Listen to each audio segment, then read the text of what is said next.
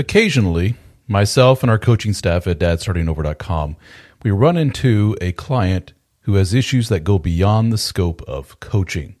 They may have really severe anxiety, depression, suicidal ideation, and this is the point where our coaches stop and say, "Have you spoken to a therapist?" What a lot of these men say is, "I've looked into it, not a lot of options in my area, it can't work with my schedule, or I have an appointment scheduled, but I can't get in for another 4 months." In other words, the need is there. They recognize the need. They see the value in the therapy, but the options for getting the therapy are extremely limited in their area. Well, thanks to our friends at BetterHelp.com, there is an option for you. BetterHelp is a unique service that allows you to talk to a licensed therapist from your area via your telephone or your computer. You can do voice chat with them if you wish. You can email back and forth. You can text with them, all on your time schedule, all from the convenience of your phone or your computer.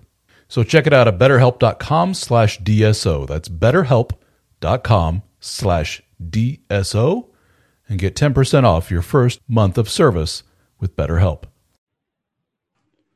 All right, gentlemen, I have 3 o'clock on the dot Eastern Standard Time, US of A, so we will go ahead and get started. We have 24 guys logged in right now, but as I had said in the messages on the chat, we had about 60 guys who signed up for this. So I imagine they're going to be trickling in over the next hour or so. It's usually what happens. Schedules, kids, all that good stuff. You know how it is. We can't make meetings exactly at 3. That is no big deal at all. But welcome to all you guys that are here for the first time ever. This is what we call a live DSO fraternity meeting. We have, I think right now we're averaging over the last couple of months, we're averaging. Okay, I'm going to mute. Guys, if you could, mute your mics when you log in. We have on average about a couple of these a week now on a variety of different topics. We try to keep them focused on specific topics. And what we typically do is for every meeting, we will log in, we'll welcome new guys, and we'll ask the guys to share their story with the group. Considering we have so many guys on this one, we're not going to do that. So we're just going to say welcome to all you guys. I'm sure you have a lot of great stories to share, that whatever brings you to the world of dad starting over. But for purposes of this meeting, man, that would go on for hours and hours if we allowed everyone to share their story. So thanks for understanding. What is the DSO fraternity? I want to get started with that, and then we will introduce some guys also on the call that are important here. DSO fraternity is a members-only part of my website at dadstartingover.com. And the benefits of joining include, we have some member-only articles written by myself and several other people, including Jack, Thomas, even my wife. Jason Reeden has also contributed an article too. Some of those articles have audio included. We also have these live meetings amongst the members, which I've already mentioned. We have discussion groups, private Facebook discussion groups. The most popular one, the most active one being the group for men in dead bedrooms. What else do we have? You get access to all of my books. You can download the file, the PDF file from your fraternity membership. All you got to do is log in. You can download it. You can listen to the audio version. You can stream it live on the website, or you can download an MP3 file to have the audio file. So what else do we have? All right. I'm going to mute you, Jason. And let's see, I have some notes here. The articles, the Facebook groups, access to my books, these live meetings, and then a portion of the proceeds of your membership fee, I actually contribute to what's known as the Movember Foundation, which is a charity, an international charity for men. They do things such as help guys with mental illness, depression, suicide prevention, even physical issues such as prostate cancer, testicular cancer, all those real special men-only things that affect so many of us. I did some research and they seem like a really good group, so I don't mind kicking them a few bucks. And here we have Thomas coming in. Let me welcome him in. So Thomas is in, which is a perfect segue into my next segment on my list, which is we have a couple of gentlemen here that helped me out a great deal with the whole Dad Starting Over universe. And the two gentlemen, you may know their names if any of you are on the Facebook or read the articles posted. Jack, he goes by the pseudonym of Jack London. He is a military man. I'll let him tell his story, but he helps us out with these live Zoom meetings. He hosts some of them, as well as providing one-on-one coaching to our members and non-members for that matter. And we also have Thomas, who you may see his name online, T.H. Stevens. Same thing. He's has a great story. He brings his own unique perspective, and he does the Zoom meetings as well as the live coaching. I'm getting a notice on my computer that my internet connection is going a little wonky. So if I happen to cut out, I apologize. If you could just alert me on the chat, and I will know that you guys can't hear me. And I ask Thomas and Jack on the call, if you hear me cutting out, if you could just chime in and step up to the plate, that would be most appreciated. Tony says that I did drop out for about 10 seconds. Well, shit, I'm sorry about that. So yeah, I'm getting a little alert about wonky internet connection. So sorry about that, in case you missed my warning a few seconds ago. So let me start with Jack. Would you be so kind as to introduce yourself and tell us a little bit about yourself and what brings you to the Dad Starting Over world and what you can offer to our members? Hey, how's it going, everybody? My name is Jack London, and I got brought into this whole thing, originally last spring. How I came to find myself here to begin with. I was, like a lot of you guys, looking for answers in my marriage and how to improve myself and different things like that. And kind of unrelated, I'm looking on Facebook one morning, and I came across the Dead Bedroom Fix ad, which was on Facebook and Instagram and all the social media platforms at the time. And yeah, I read a review and bought the book. Immediately saw the value and utility in the book and rapidly applied it to my life and got fantastic results. After that, just my involvement on the Dead Bedroom Fix Facebook page kind of brought me to DSO himself, and he asked me to reach out and asked if I would like to write articles and contribute a little bit more to the page, which I'm in online college anyway, so I write all the time. And I said, yeah, fuck it, let's do it. And I was able to employ a lot of the skills that I have from 2 decades in the Army. I'm a pretty senior guy, so I've spent literally thousands of hours on counseling individuals, young soldiers, non-commissioned officers on a myriad of different issues, everything from marriage to financial to personal growth and development or professional growth and development, all those different things. And I just tailored it to what I learned out of my process and, improving my marriage. And then, all the associated research I've done and, kind of diving down the rabbit hole of how the hell this whole thing really works. And it has been really opened my eyes to a lot of things and dispelled a lot of just bad information or lack of good information out there for men today. I would challenge all you guys, if you go to a bookstore and look for a good men's self-help book or marriage book that does not make you feel emasculated, does not make you buck or bend the knee to, the wife's every demand and everything like that. Let me know what book that is, because really the only one I've found is the Dead Bedroom Fix, and really a couple others that I found that, but again, there's things in it that you're kind of like, I don't know about that, man. So that was what really attracted me to this whole group. And, it's obviously not woman bashing in any stretch of the imagination, but we're focused on men and improving our role in the world and our role in marriage. Let me mute Chris there. Guys, if you could, make sure your mics are muted so we don't get a lot of background noise there. So thanks so much, Jack. I appreciate that, buddy. Jack brings just a wealth of information and experience. And, I'm looking for guys to help out with this whole thing. I'm not looking for another DSO. Jack fills in a lot of blanks where I have some I don't want to say faults, but where I'm not as strong as in building leadership and things like that. And Jack's, well, I can think of no one better to fit that mold. And it's a perfect fit for exactly what myself and a lot of guys need. So welcome. And thanks so much, Jack, for that. And let's jump over to, if we may, Thomas, are you there? And would you like to say a little about yourself and what brings you to the group and how you contribute? Yeah, absolutely.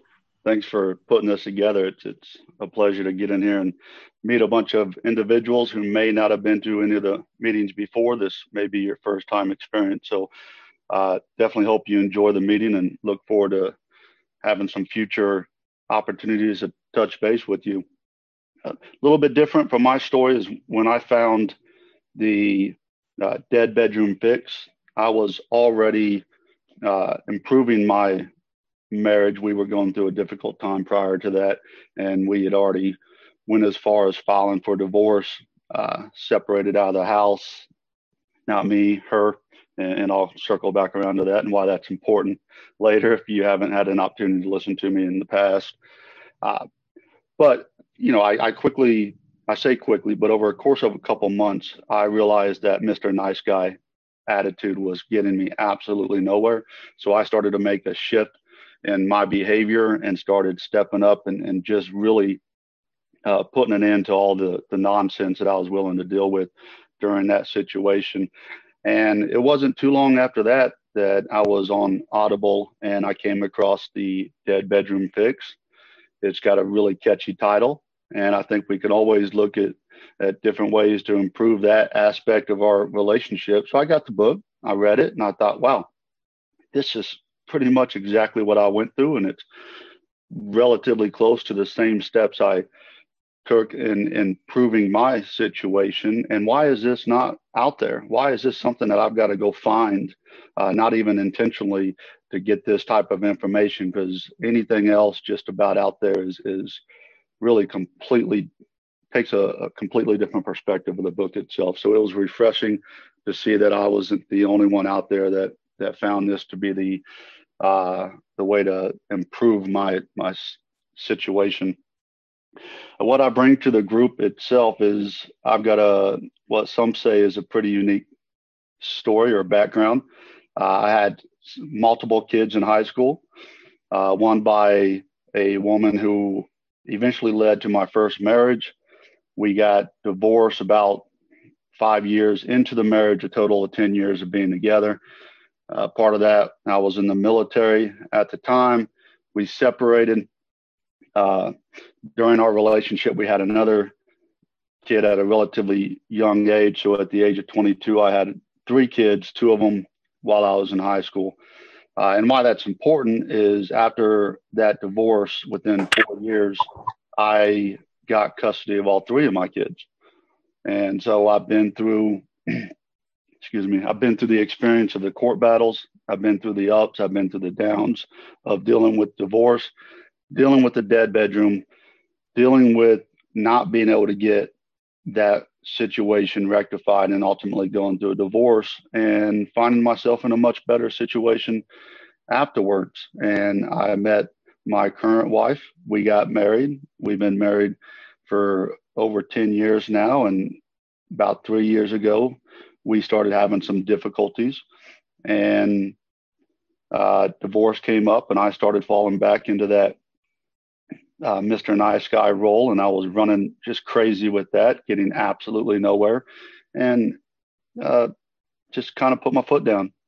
And I, after reading the Dead Bedroom Fix, jumped on the fraternity because I wanted to check out a couple other of DSO's books. And if you're not familiar, if you join the fraternity, you get an opportunity to read all of his books at the cost of the fraternity itself. So if nothing else, it was just a cost savings of being able to read the books and spend a month or 2 in the fraternity to see what it was.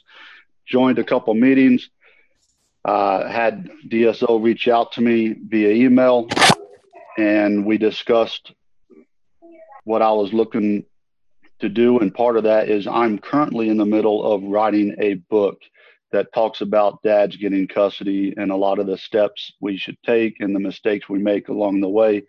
And putting all that together, and looking forward to getting that published here within the next year.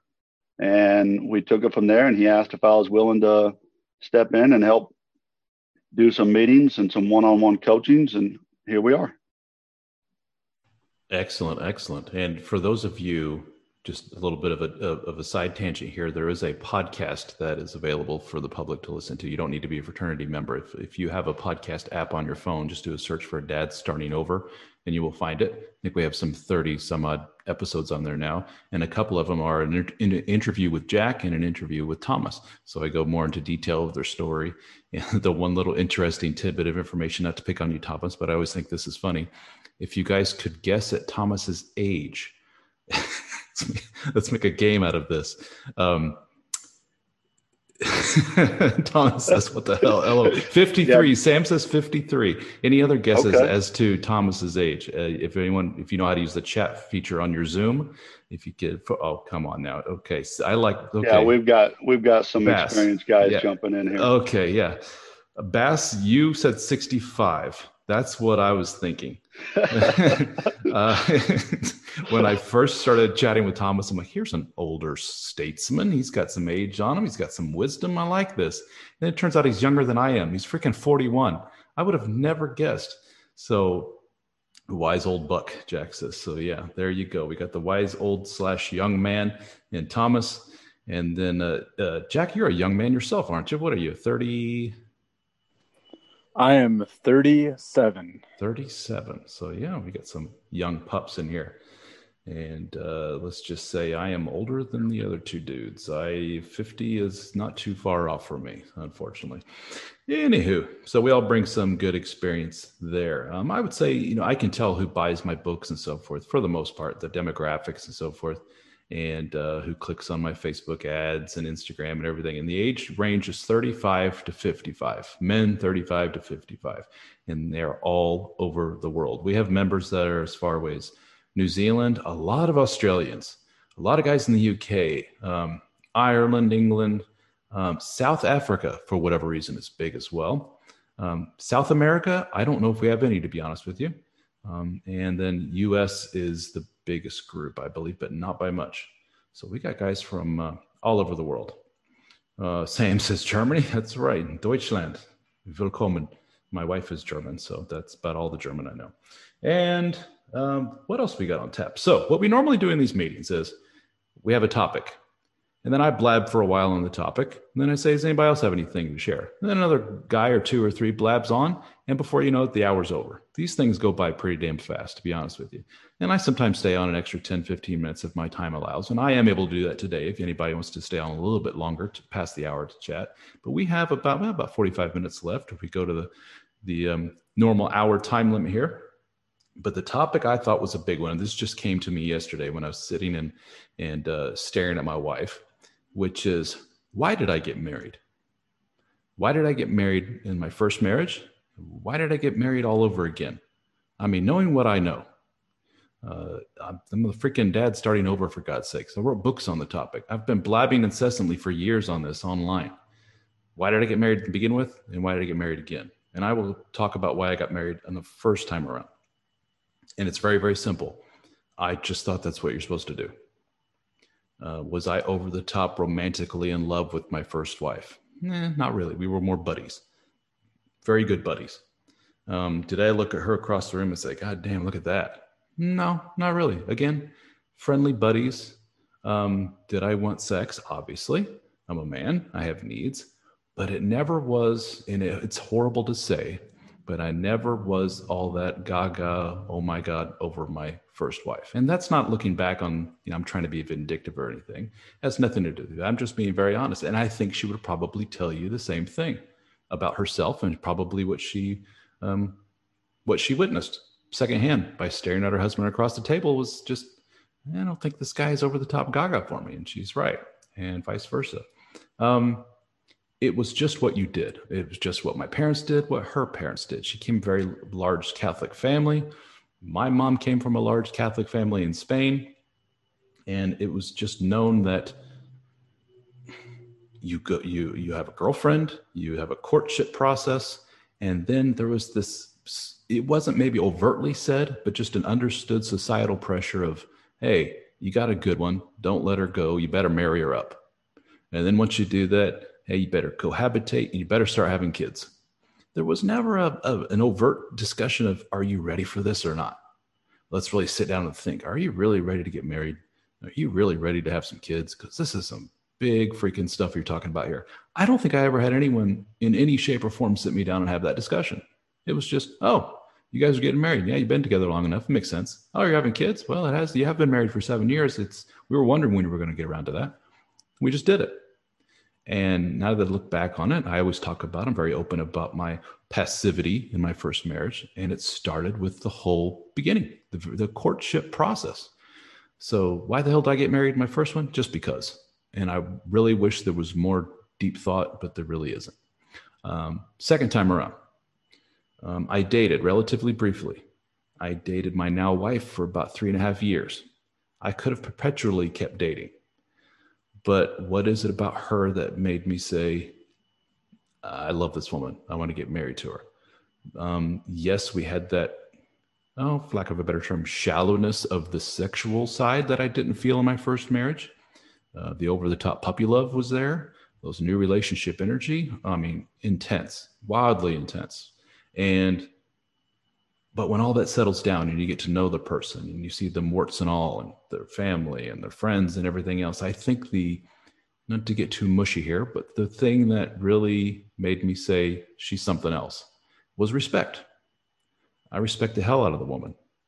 I think that's very important for saying this is the one I want to commit to. And that's a big thing for men. Don't just brush by that. To say I'm going to forego romantic, intimate relationships with other women and just focus on this one, that may sound virtuous but that's a big freaking deal for a lot of guys. And that's a big deal to me now, especially having done it once before. Respect is huge. She's an accomplished person, a very intelligent person. She checks a lot of the boxes of, is this a good, smart, rational human being that I want to go through life with? And yes. And it also happens to be a very other important part of the ingredient is that she also checks a lot of those boxes on the sexual intimacy, love, romantic, schmoopy side, whatever you want to call it. She checks all those boxes as well. So she was the complete package for me, as opposed to this other gal I dated who checked some of the boxes, but wow, she was wildly deficient in all the rest. This other gal, she had what the first one didn't have, but yeah, she just didn't have to do the other stuff as well. So many gals that I've met who I'm like, I'm friends with them. Platonic friends, but never in a million years would I want to take it the other way. And then there's those ones that I look at and I say, oof, the things I would do to her. But then as soon as she opens her mouth or as soon as I get to know her better, I'm like, I don't think so. So my wife checked both sides of the paper, if you will. And that's why I chose her. So much more, I guess, if you want to look at it, methodical, thought out. I don't want to look at it as cold and unromantic, but it was, if you want to be my wife, you got to really fulfill a lot of criteria here. So that's my story. And Jack says that so many men rush to failure. I'm sure everyone here can give a name of folks in their own circle that fall into this. So there's a good question. Jack, do you want to speak? Exactly what is it that made you want to marry your wife? This is your first marriage. I believe it is, correct? Yeah, it's my first marriage. And, we got married. We've been married for 13 years. We have 3 children. And our entire marriage has been while I've, been serving in the United States Army. We met prior, let's see, right before I went to Iraq in 2005. So we met, through mutual friends right before that. And, kind of started dating a little bit. And I was dating a couple other girls as well. I was like, fuck it, I'm going to Iraq. I could get blown up, shot, die, it's the nature of what I do. And, so I wasn't too serious with it. But as we really, really got to connect on an emotional level over my deployment. And when I came back, they fly you back halfway through your tour of duty. So it was around July of 2006. I flew back and, met her in Nashville, and I mean, holy fuck, the fireworks. And I just knew that, you know, all the things you're talking about with your second marriage, you know, were present for me. And, you know, I was able to screen her very, very, very well, and get to know her on a deep level without having a whole lot of physical attachment prior to that. So when we did get that time, I mean, it was just absolute fireworks, you know. After I redeployed, I got to meet her family, and, you know, really started dating, got to meet her friends, got to spend a lot of time with her and really look for those red flags. And, you know, she was just my speed of crazy, you know. She, you know, what I was willing to put up with and handle. She didn't have, you know, the behavioral health issues. She didn't have, you know, any financial bullshit going on in her life. You know, she was enrolled in a nursing program at the time. And the big thing was she was our personal values and upbringing aligned very closely. And she is a more traditional woman that, you know, believes that, you know, you need to support your man's goals and dreams. And that was huge for me, because if you have a non-supportive wife as a military man, it ain't going to last long, because you're going to be thrown in a lot of crazy situations. You're going to be gone a lot, you know, and she has to understand that, you know, there's a common joke out there that says, you know, if the Army wanted you to have a wife, they would have issued you one. And it's kind of funny, but there's a hint of truth in that. You know, you marry the Army, and she knew. I briefed her well on what she was getting into. Hey, I'm going to be gone. Hey, you know, we're in the height of the Iraq War. Afghanistan is heating up, and, you know, I've been deployed about 6 times now, and about a third of our marriage I've been overseas or training or away. And I think just all that in totality, you know, really, it was the total package for me. And I think as we've matured in our marriage, I realized, you know, and how much I know now, I kind of got lucky, because I know so much more about things now, you know, at 23 years of age when I got married, you know, I didn't know a quarter of the shit that I know now. And it just ended up working out. You know, she ended up being the total package for me. And, you know, a great mom to our kids, a great lover, a great life partner in every way.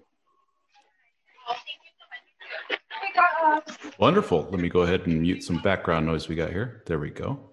Well, thank you so much for sharing that. And Thomas, being the other dude on here, would you like to share your story on exactly why you went again? I mean, with the history that you've been through. I mean, was it this time around?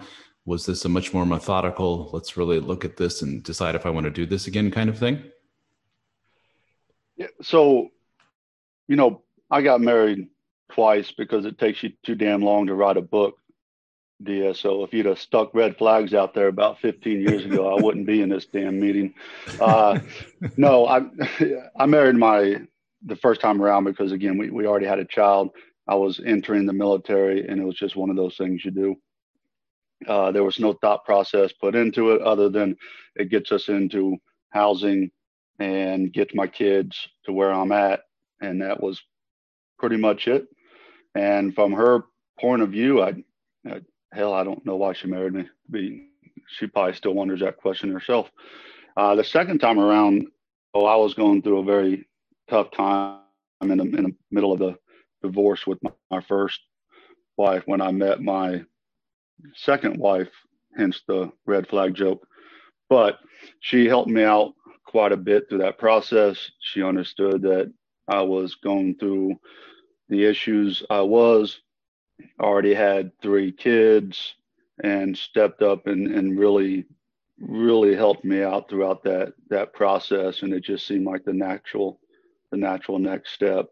was to move forward.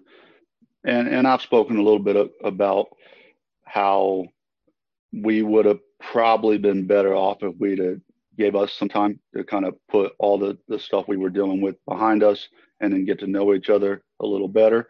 But we made it work, and here we are. And, you know, I think we're on the right track, God willing, and we'll see where it goes. Very good. Excellent. Thank you so much for sharing that. And does anybody else, now's the time, you know, I'm trying to think how best to do this with so many guys on the call. There is an option on Zoom to do a little, what they call the raise your hand. I don't know if you guys are familiar with that or if you know how to navigate that. I do not see that on my end. Let me expand so I can see the list of guys here. If anybody would like to share their story on exactly why it is that they got married, maybe it was a unique circumstance that you'd like to share, or if you'd like to speak on some commonality you see amongst all your friends that got married. Would anybody, no pressure to chat here, but if anybody would like to share, now is the time to do so. If you would like to do the little hand raise, we have, go right ahead, sir. G'day, DSA. How you going? Mate, from Sydney, Australia. I've spoken to Thomas and Jack before, but this first time I've had the pleasure of talking to you. Thanks for doing all this. Welcome. Thank you. I mean, you raise the issue. Like I've been asking myself that a lot lately. I've been married a little over 13 years, and I just think to myself, even if it had existed, but even if someone had just come up to me and goes, "Hey, Baz, just wait a few years. There's this thing that's going to be on your phone. It's called Tinder and it's called Bumble, and you just got to be able to swipe your finger either left or right, and girls will just come to you, and you can have all the sex you want, and it'd be the best thing." And I think to myself, would half the guys got married now? You know, it's a very cynical way of looking at it. Excuse me, but if you look at it, I mean, like, you know, you're saying about the right reasons why you got married the second time, but a lot of guys we get married for the wrong reasons, and it's only in retrospect that we look back and understand that. I mean, the fact that you did it the second time, obviously she must have been a good chick. So, sometimes I ask myself, like, would I ever do this again? I'm having issues at the moment. We're trying to sort of work it out, but I don't think so. I think it's pretty much done. Mm-hmm. But I was sort of like, no, I'd never do this again, especially now where you don't really need to. You know, it's going to sound cold, but for a lot of guys that go through the first marriage and they are, quote, ruined by the first marriage, a lot of that ruining is not only emotional, but it's the most obvious, which is financially. And, you know, they can't see the children, and their 401k has been wiped out and they had to move elsewhere. So they lost their first job and now they're taking a much lower. I mean, I've heard it all. And it's going to sound cold and blunt, but a big part of my respect for my second wife is in that, well, she's gainfully self-employed as a medical doctor. She's a surgeon. And she, in fact, doesn't need me to write a check to pay for anything. She doesn't need me to provide for her in that way. So in my mind, whether it's right or wrong, but in my mind, through the courtship process, it made our attachment that much more authentic, which was she's sitting across from a guy who makes a fraction of the salary that she does. She saw me as an ambitious guy. She saw me that I had visions for what I want to do with my life, and I'm not happy with where I am. And I'm sure that played into it. And we could go into the concept of hypergamy, and, you know, that's kind of a touchy subject. And women tend to marry and date up or across their social strata. That, you know, in other words, the woman who's a CEO of a company typically does not marry a garbage man, typically. While on the other hand, a male CEO will gladly marry his secretary. It's just the way it is. So when I sit with my wife, I know that, well, romantically at a deeper level, she respects me and she has love for me and feelings for me. And frankly, if she were some very underemployed woman, very undereducated and so forth, and if that respect wasn't there for me, I don't believe I would have ever married her. So that's a big thing for me. Not to go off on a tangent there, but we got a couple of comments here. Let me back up on the chat. what do you view as a good reason to get married? I just feel like there is no upside to getting married versus just being in a long-term relationship, especially if you do not want to have kids. Well, I think it's perfectly valid, right? I mean, I can't tell you how many guys I've talked to where I ask them the question of, okay, you're married, things are rocky, obviously, or you wouldn't be talking to me. Where do you feel the wheels fell off on the relationship? And it's usually one of two things. We got married and we moved in together. And that's when the sexual frequency went down. We went from a couple times a week to a few times a month. And the other thing I hear is kids. So why is that? Well, you're entering into that world of domesticity, comfort, stability. And as we know, those are things that just take down the female sexual desire. It's almost like once they achieve that pinnacle of what it is that they've been striving for ever since they were little girls, they're suddenly like, now that I have it, I'm just not, quote, turned on anymore. I'm not turned on sexually. My life energy is kind of zapped out of me. And for a lot of women, they're left with, is this it? Because I'm suddenly not completely fulfilled as a human being.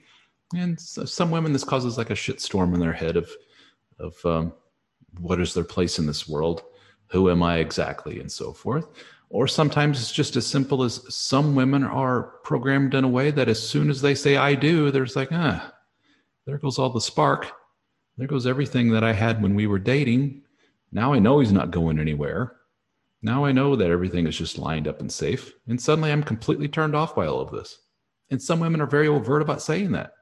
I've had women I've known told me that. I had a woman who was a former colleague of my wife's, a fellow surgeon from Greece, beautiful woman, can't find a man to save her life. And when you sit down with her and ask her why, well, because she has a laundry list of what a guy must have. And I said, okay. And she's telling me the list. She gets like 2 or 3 things into it. And I said, okay, you just eliminate 99% of the candidates out there. Keep going. And she laughs. And then she ends with, I'm just broken because as soon as I get a guy, I don't want him anymore. And I said, aha, there you go. There it is. And I think that's really common for a lot of women. So going back to then why marry? I agree. You're kind of rolling the dice, aren't you? As soon as you have those words of "Will you marry me?" you kind of also, with the other hand, kind of crossing your fingers, saying, "Please don't be one of those women." How do you make sure that's not? I think a very long dating process, long courtship process, seeing them in various stages of life. How do they cope with difficulties and so forth? And I think for the vast majority of people, man, it's a little strong words, vast majority, for a lot of people, staying in that committed, but not necessarily married, not necessarily living together style of relationship, I think works wonders. And I don't see a damn problem with it, to be honest with you. I don't see a problem with a guy saying, I live over here, she lives across town, and we've been seeing each other for 30 years, and we're as happy as can be. And I think for a lot of those people, it's a lot of those people that I talk to that have that sort of relationship have been married before, and they realize that I'm just not wired for this, staying under the same.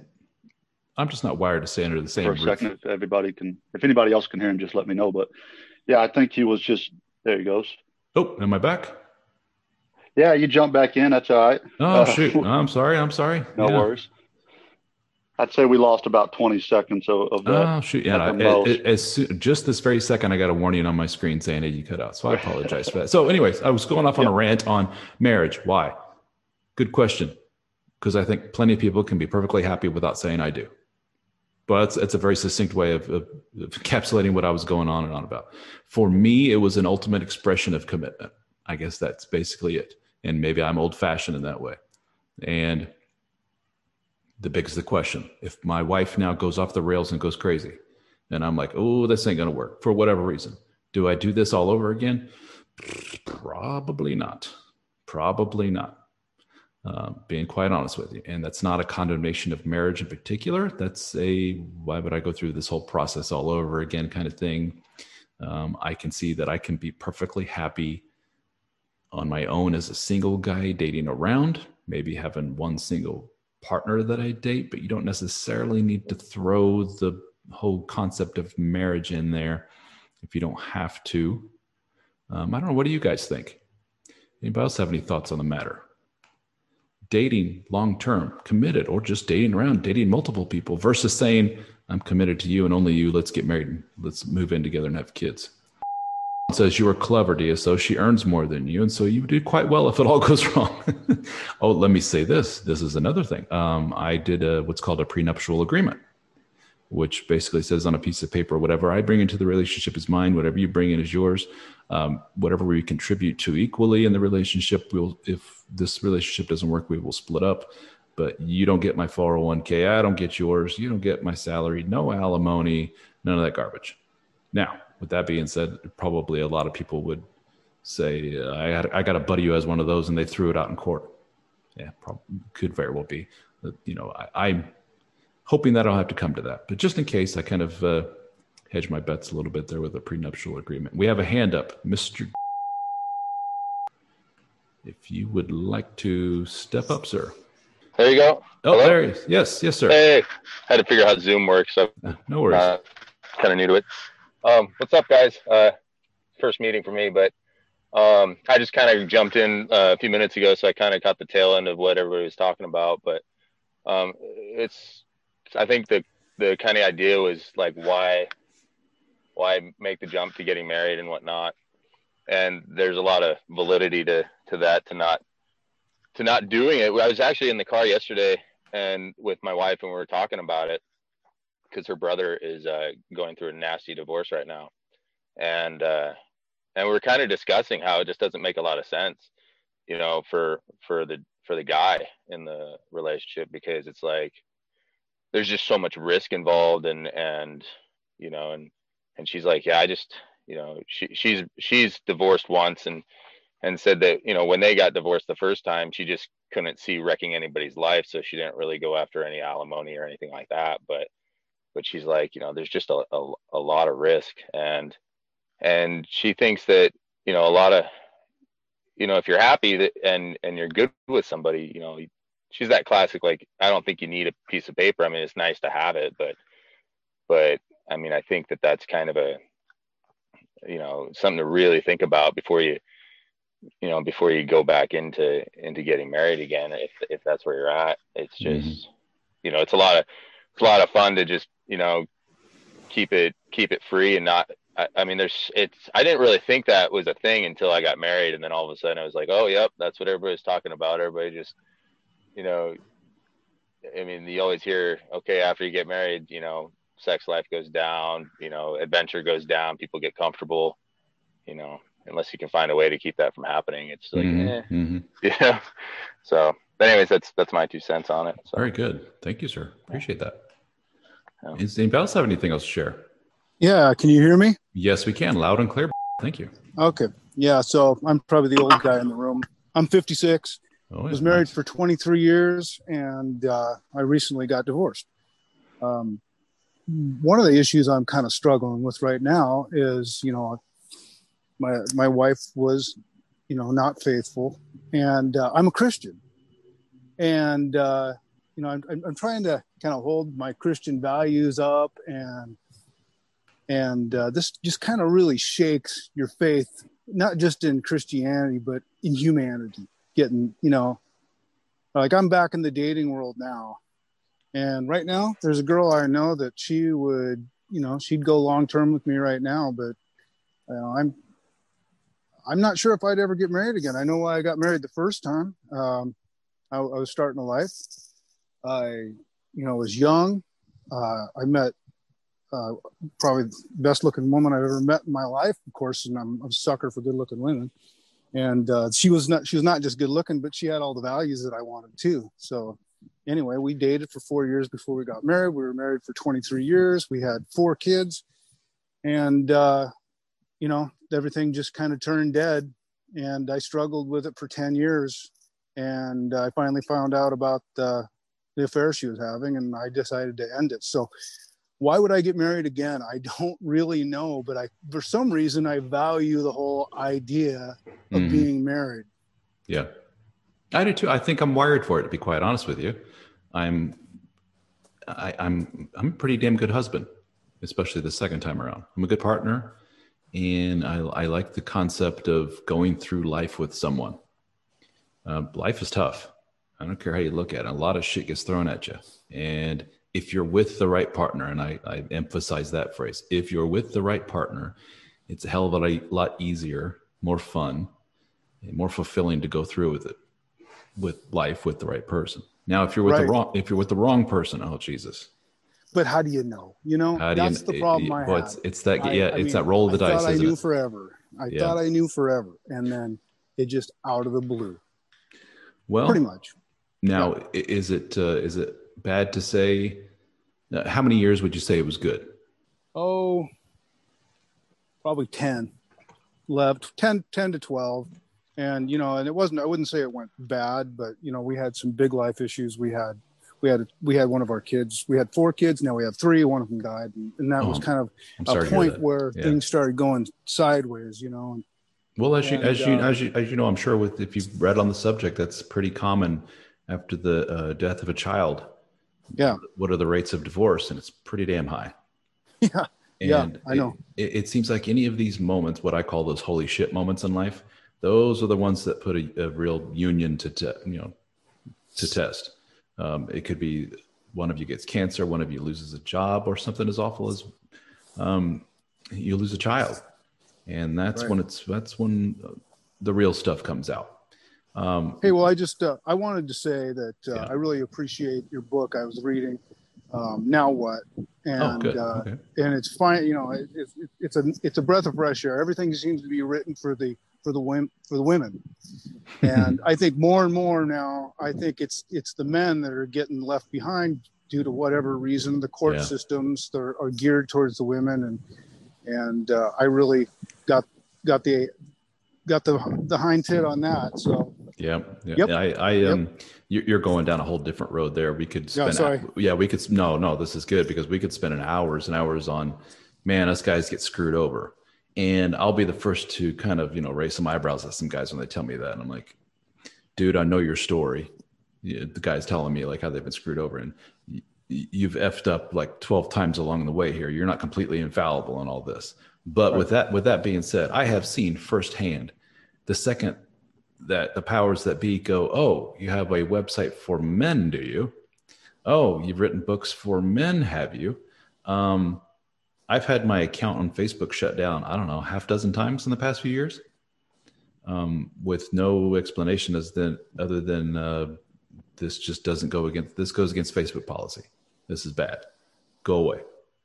And I'm looking like, did something recently get posted I'm not aware of? And no, it's just the fact that it's something for men. So therefore it has to be inherently bad, misogynistic, terrible, mean, awful, not good for society. And then it takes 2 or 3 appeals. And then finally somebody at Facebook goes, no, this is fine, and turns me back on.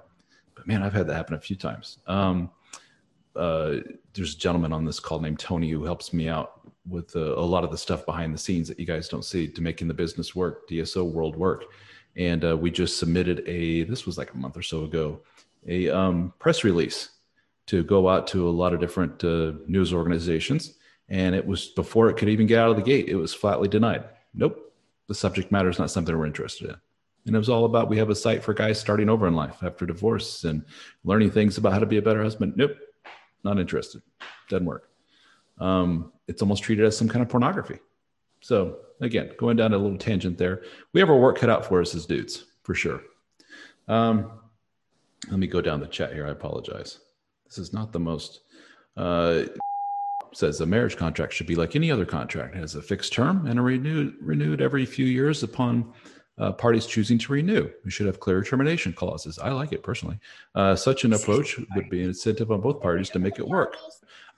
Which I was getting at with Brian, with your comment earlier. If you said, man, we had 10 great years, is that such a bad thing? Maybe we're looking at marriage in the wrong way, relationships in general. Maybe we should look at it as chapters in a book. You had your chapter with this wife, 10 awesome years, and then something horrible happened and it ended. I'm looking forward to the next chapter, whatever that may be. 5-year chapter, 10-year chapter, 20-year chapter. I don't know what that may be, but is that such a bad thing? Yeah, renewable contracts, yeah. Yeah, renewable contracts, going with theme there. I like it. I don't necessarily think it's a terrible thing. Some of the most interesting people in the world that I know have definite chapters in their life. Like, I was in the Navy, and then I became this businessman. Then I was in a horrible accident, and then I went to this, and then that led to this opportunity. And now I'm on wife number 3, and I'm the happiest I've ever been. And I don't regret anything in my life. Those type of guys. Those are the most interesting dudes to me. Those are the ones that have been there, done that, and got the scars to prove it. Says, can you tell that I write and negotiate contracts for a living? That's good. Well, that's a perspective that we need. So I'm glad you're here. Let me see. What else we got here that I've missed while blabbing away? Okay, this is a good point. No, I lost it. This thing is very touchy for me when I scroll up and down, it just goes away. I think the symbolic, this is from, I think the symbolic commitment is important when things aren't going well. It encourages you to work on things rather than walking away. I think is touching on something big here, which is, I think, back in the good old days, whatever that may mean to you, 50s, 60s, I don't know what that means exactly, but we all have this idea for good old days. And how do we boil that down to what do we mean by that? It means when the man and woman, for us in our perspective, specifically the women, were more committed. That when life threw the holy shit at them, they didn't go, and bug out. They go, well, but I'm committed to this guy. We got to see through it. We got to work this out. It sounds, obviously I'm a little biased in my perspective as a dude who's been through this. I think culturally, for whatever myriad of reasons, that has not gone away, but it's far less common than what it used to be. I think we have a lot of financial reasons. Women are highly educated. Women are making just as much money as men, et cetera, to where if you have a woman like my wife, for example, let's say I royally screw up and I'm unemployed. This DSO thing goes away. My other gigs all go away. I lose a leg in an accident. I become 400 pounds. I don't want anything to do with her. I'm just a blob sitting on the couch. Is my wife more apt as a successful surgeon to look at me across the room and say, I'm going to help this dude through everything. I'm going to make sure that he picks himself up and dusts himself off and becomes a successful dude again? Or given her background where she is at currently, is she more apt to say, what the hell am I doing with this dude? Be honest with you, I don't know. Maybe the latter. I think she's more apt to do I know who I am. I know my value, my worth. Am I wasting precious years on this human being here? Look at him. I've given him so much of a chance and he keeps screwing up. He's lost his job. He looks horrible. He's awful. He's depressed. I don't see any upside to being with this guy. I think she's much more apt, and women like her are much more apt to say adios. From the woman's perspective, is that a good thing? They have more power. They don't have to put up with, for lack of a better word, a substandard mate, a substandard life situation. I'm just trying to put myself in their position. Jack says, unfortunately, culture and upbringing is changing. A lot of women treat men like walking ATMs, to use and abuse. Very important to screen the living shit out of any woman that you're with. Absolutely. I don't see a name here, unless your name is, in fact, Huawei P30 Pro. He said, the first time attending this meeting, quite impressive. Having to rethink why I got married in the first place. Well, thank you, Huawei P30 Pro. I wonder if the parents named him after the phone or which came first. So, anywho, a very common name here. Very common name here in Europe, says. Thank you for that. Anybody else have anything to share? Concept of marriage, any other comments? If you don't want to have your voice heard, you're always free to use the chat feature. This is what I like about these meetings. A lot of interesting things come out. If I hear you unmuting, I'm assuming that it means you may want to chat. So you came up there for a second. I don't know if that was an accident. Oh yeah, I got a question for you. Please. What is the best way to vet a new woman? Financially. Brian, I apologize. I accidentally just muted you. Could you come back, please? I tried to unmute myself. Oh yeah, sorry. That's I don't okay. know where I left off. But how do you vet a woman? How do you vet them financially, first of all? And without just, being a complete ass and saying, hey, how much do you owe? Do you do a credit check on them? I don't know what I'm supposed to do. But I have had in the past had women lie to me, and my wife, when we were married, she lied to me for about finances the whole time. Yeah. And the woman before her, there was, and that's one of the big obstacles we faced is just she had just this mountain of debt that I didn't know about. Mhm. for the first 6 months. So So you were with this woman, you started dating, or you were well into the dating phase, and years down the line, then you discovered this mountain of debt. In the first relationship prior to my marriage, and I was engaged, and I found out about this mountain of engagement. debt, which Okay. which turned into, a lot of other trust issues that went along kind of the same lines. Sure. And anyway, we called off the marriage, and so years I later met who became my wife, and she couldn't be straight about finances, I just how do you go about fact checking them? How did you find out about woman number one that you were engaged to? How did you find out about that financial stuff? She we're out on a date, and she just starts crying. Oh, well, okay. like just out of the blue. I don't know what's going on. And she says, I have some debt that I can't pay. And so this has been quite a while into our relationship at the time. And I just kind of felt, I'm not sure, maybe it wasn't any of my business up to then, but. So maybe the answer to that question is, it's almost as if the theme of your question is, I'm worried about getting past the point of no return and then discovering something awful. Exactly. Discovering she used to be a prostitute, discovering she used to have a drug problem, discovering she has $50,000 of debt, yada, yada, yada.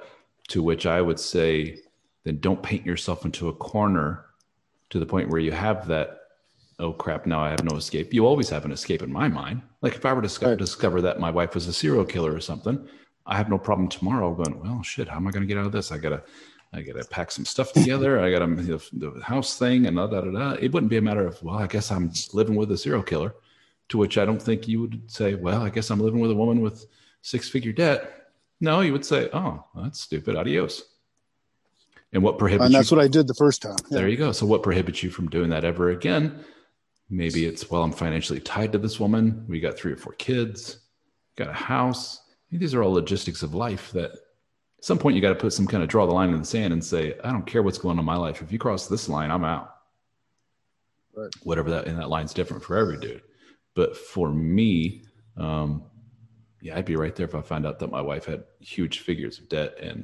But at the same time, my relationship with my now wife is structured in a manner to where I am not responsible for that. Now, maybe somebody's laughing right now saying, well, think again, because this happened to me and I had debt collectors calling me. Well, I'm that guy. What was your name on the dets? Did she put you? No. But just the fact that you're cohabitating with her as her husband, they figure, well, we'll come after you. We'll try to milk some money out of somebody. Yep. To $100,000. Wow. Yeah. I remember your story from before. That's a rough one, isn't it? Yeah.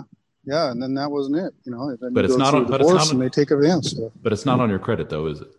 No. It's just the fact that you were the nearest breathing human being. That's why they're coming after you. No, I probably bounced back financially better than anybody I know in my position, but I'm still not, my retirement has been pushed way down the road. So. Oh, because of divorce from this wife. Yeah, because of divorce, right? Gotcha. Yep. So then in looking at that, what have you learned from that you say, I'm not going to replicate this in the future, and I'm not going to replicate this by doing what? Not marrying? That's a pretty safe. Well, that's my first idea. Yeah. I mean, that's straight up. That's my first thought is I won't do that again, or do what you did. And this has been you didn't bring this up to me. I thought about it. Marry a woman that makes more money than me. It seems to be that if they want to make it, equitable, then I have to find somebody that makes at least as much as I do more. Oh, interesting that the tables are turning, aren't they, in the world of the relationships? Because how funny that you ask any woman up to this point and they would, how would you like to marry a guy who makes far less than you? A lot of them turn their nose and go, ooh, I don't know. Well, why not? Well, and a lot of them will say, I just don't want to be having to take care of the guy. Like, I can't fathom the idea of having to pay a guy's way through life. Yuck. No, thank you. And now us guys are starting to come around to that, aren't we? Maybe the ladies were onto something. Maybe there's something. I won't put myself at risk for paying for another woman in the rest of my life. Yeah. I don't blame you. I don't blame you one bit. I mean, I've heard the horror stories. Horrible, horrible things. But at the same time, I mean, to be honest, I've heard it the other way as well, where it's a guy will rack up a whole hell of a lot of debt the wife didn't know about. Next thing you know, the wife is living somewhere in some hotel with the kids because dad paid up a bunch of stuff and they got evicted and dad's running off with some hookers or whatever it may be. I've heard those things too. So it takes all types, I suppose. None of us are innocent in all this. Yeah, which brings up another point where I don't want these conversations to go to. And dude, trust me, I completely get the concept of what the fuck is wrong with these women these days. I totally get that. And I always go back to guys with, dude, they've always been like this.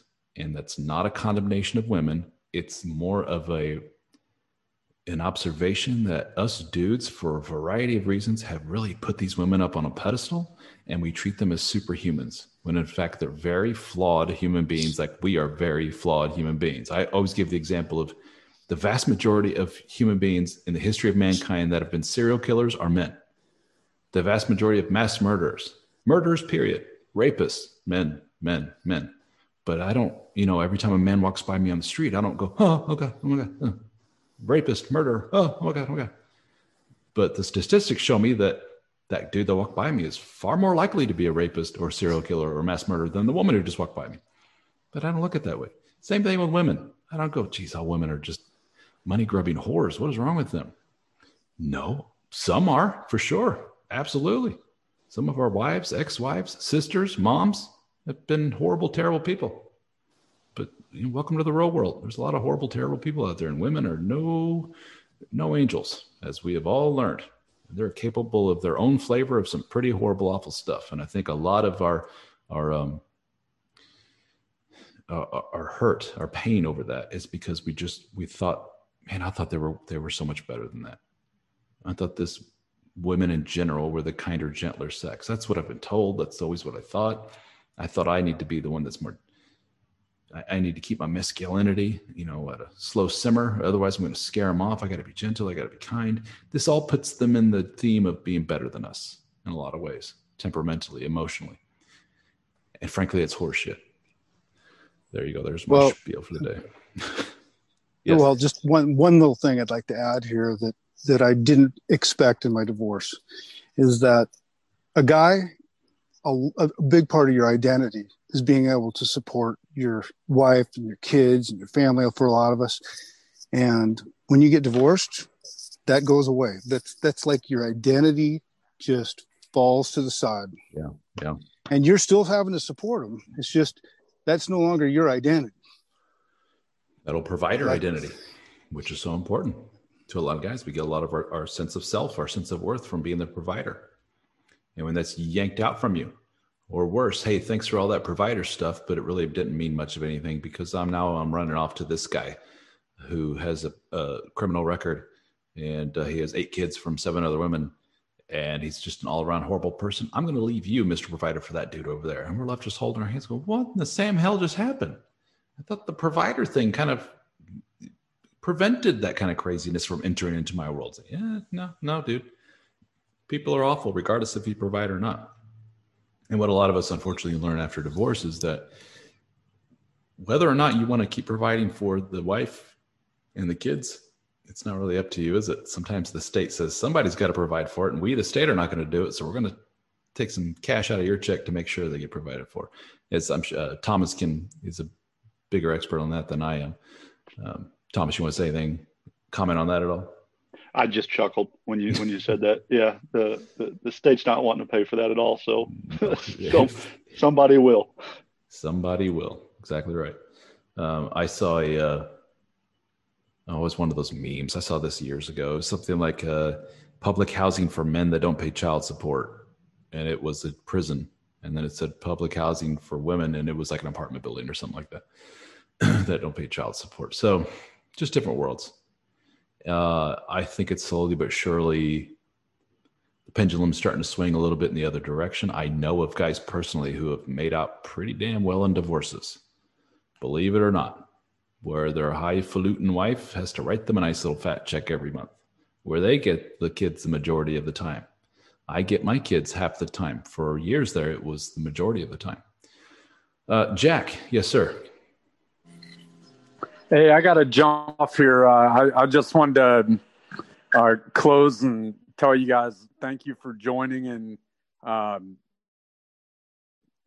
join the fraternity.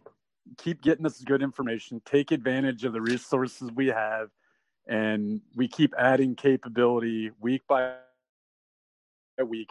You'll see it. Get active in the Facebook group. You're going to get 24/7 good counsel, and largely good counsel and advice from the men in there. 3,000 plus members and growing every day that will help you get through your situation, whatever that means for your situation. But I got to run. I got a bunch of important man shit I got to do and close out my Sunday. I'm about to go on vacation, but I just want to say it was a pleasure meeting all of you. Great conversation from Thomas and DSO, and hopefully we'll see you guys in the future. Jack, thank you so much. Appreciate you, buddy. Appreciate everything you do. I don't want to cut off anybody, though, who has something else that they want to share. This is our first ever open to the public DSO fraternity meeting. This is a pretty good example of what you hear without all the sales pitch introduction. Is what we typically do in these. We stick to a topic. We bounce around back and forth quite a bit. Does anybody else have anything else to share before we wrap it up today? Any comments? Anything at all? DSO, if you don't mind, I'd like to say a little something. Yes, sir. Go right ahead, buddy.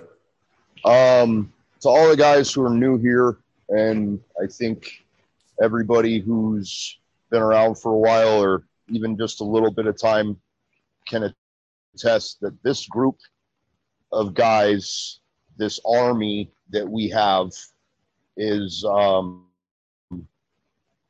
I don't think words can really put it into perspective, the benefit that it gives. A lot of things that I've seen over the years as far as men's mental health and just the whole aspect of, men and their struggles in general has been, put off, and the whole cliche of, oh, just be a man, right? Well, we all have feelings, emotions, and struggles on our own, and we don't have the first fucking clue of how to navigate some of this shit, especially situational stuff, like in the moment. And this group of guys and the information that's out there that has been developed by DSO, and now with the oncomings of Jack and Thomas and everybody else, like, it is invaluable, gentlemen. Thank you, my friend. Thank you for that. Yeah. It's it's not to cut you off there, but it's not we haven't stumbled upon some secret magic formula that nobody else in the universe has here. We've stumbled upon something that is so needed and is so absent, which is a camaraderie, a brotherhood, if you want to call it that. It's just a bunch of dudes get together in a room, sipping beers, going, all right, Bob, you go next. What's going on with you? And then three other guys raise their hand and go, yeah, me too. Man, here's what I did. He goes, good to know. Yeah, good idea. Good tip. It's just guys sitting around bullshitting, comparing notes, helping each other out. And it sounds simple, but damn, it's so freaking rare for so many dudes. We're caught up with our kids. We're caught up with our work. We're caught up with our wives, ex-wives, girlfriends, whatever it may be. And when I asked that, when's the last time you just sat down with a bunch of dudes and just talked it out and just had some good time? When'd you go get a bunch of guys and go shoot some hoops and sweat it out in a basketball court and go get beers afterward? When'd you, last year I meet with my high school buddies once a year. We'd go fishing. And that's it. It's like, damn. What if you did that once a month? What if you did that once a week? I'm like, oh, dude, that'd be amazing. That'd be awesome. That's in part what this is. It's just getting a bunch of like-minded dudes who've been through the same shit or some flavor of the same shit together and saying, dudes, this sucks. What did you do? What do you think? And we just talk it out. That's all there is to it. And that's why I started this. I'm the first to admit, I don't get enough guy time myself out in the real world. I try. But damn, I call up 5 buddies and they're like, I can't. I got soccer practice. I can't. I got this. And now, dude, I'd love to, but I can't. Eventually it gets tiresome. So you guys are my group as well, just like I'm for you. So thank you for that, buddy. I appreciate it. And I didn't mean to cut you off. Anything else you wanted to share before we hang her up? Or does anybody else have anything? Raise your hand if you would like to say something. Go ahead, sir. No, you're good, man. You concluded pretty much everything or summarized everything I was trying to say. Like, like, I guess I was more speaking to the newcomers in an essence, right? Like, Yeah. if you guys are skeptical on whether you need this type of shit or not in your life, you do. Yep. Plain and simple. Like, and we need you too, because we need to know and be there to support other men and all that type of stuff too. Like, it's so important. It's so invaluable, and it takes an army, and we have that here. So add to it. Join. Excellent. Thank you. Appreciate it, buddy. Appreciate it. And you had something to say, sir. Yeah, I can attest to that. I mean, how long have I think I did a one-on-one with you, what, a month ago, 2 months ago? Something like that. Yeah. Yeah. And like, my wife just like walked out the door and she's like, every night after the kids go to bed this week, you know, and I'm just like, what the hell, man? I mean, it's unbelievable, the changes in like the behavior in myself, and how all of a sudden like the whole family unit is completely different. I mean, it's just like, it's priceless, you know. So anybody's on the fence, I mean, it's eye-opening, isn't it? Just how much our behavior as the dude just kind of trickles down to everything else. Yeah, unreal. I mean, she just pulled me, like, while I'm on the meeting, I got an earbud in. She has no, she's like, what do you listen to? I'm like, you know. She's like, fucking grabs my hips, pulls me in, gives me a big fat kiss, and says, like, you know, awesome. I'll give you something. Yeah, I'm like, you know, unreal, man. I mean, it's just incredible. So thanks a lot, and I hope everybody jumps on board. Thank you. Yeah. And let's wrap this up. I want to my final pitch on all of this. The DSO fraternity right now, as we speak, if you want to join, it's $9.99 a month, and you get all the things we talked about. One real quick again: articles, audio, Facebook groups, access to all of the books, audio format, download them, and then access to these meetings. And then a portion of that goes off to the Movember charity. You get all that for $9.99 a month, or if you want to pay up front, $99 for the entire year. We are looking at increasing that price, as well as increasing the price of the DSO, of the one-on-one coaching. For you guys that are already in, your price doesn't go anywhere. You committed to that price of $9.99 or $99 a year. It'll always be that for you. You guys are grandfathered in. But for new dudes, I don't know exactly. This isn't some pitch like buy now, but here in the near future, probably the beginning of the year, next year, we're probably going to bump up those rates. It's just getting to the point where we're bringing a lot more in and expenses are going up. So that's the nature of the game, right? But thank you guys so very much. If you want to reach out via email, you can do so to me, dso@dadstartingover.com, Thomas at dadstartingover.com, Jack at dadstartingover.com. If you want to learn more about the fraternity, everything we talked about, there's a cute little video you can watch. You can go to dadstartingover.com/join. dadstartingover.com/join and learn all about the DSO fraternity. And you can read all the articles, podcasts, all that fun stuff at no charge, as always. Thank you guys. Appreciate you and appreciate everything you guys do. Thank you so much for joining us. And I hope you all have a wonderful rest of your Sunday and a wonderful week. Take care, everybody. Stay healthy. If you're listening to this, you're probably a guy who is interested in self-improvement. You probably consume a lot of information, like these podcasts, YouTube videos, audiobooks, courses, everything you can to learn more and help you become the best man that you can be. And if you're like a lot of men, there's something still missing. Well, I can tell you what that missing thing probably is. Quality time with other men that are on the same mission as you. Some of you probably have casual relationships with your fellow soccer dads or the occasional beer with guys from the neighborhood, but none of them seem to be on the same page as you. Am I right? They seem content with their shitty marriages, their shitty jobs, and their expanding waistlines. They have all but given up. You find yourself talking to them about the same football teams, listening to their stories about their subpar home life, and you're getting to the point where you dread hanging around them. Well, the good news is that we have assembled a group of men just like you. We call our group the DSO Fraternity. We have live Zoom meetings that are hosted by yours truly, along with the other members of the DSO team. We have a very active private discussion forum, a Discord server for our lifetime members, a members-only podcast, access to my books in audiobook and PDF format at no extra charge, discounts on one-on-one coaching with myself and other members of the team, discounts on our video courses, and access to our in-person gatherings.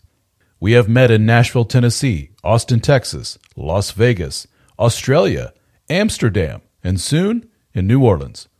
So check it out, the DSO Fraternity at dsofraternity.com. We have monthly, annual, and lifetime membership options available. I think you will find our group is the missing piece of the puzzle that you have been looking for.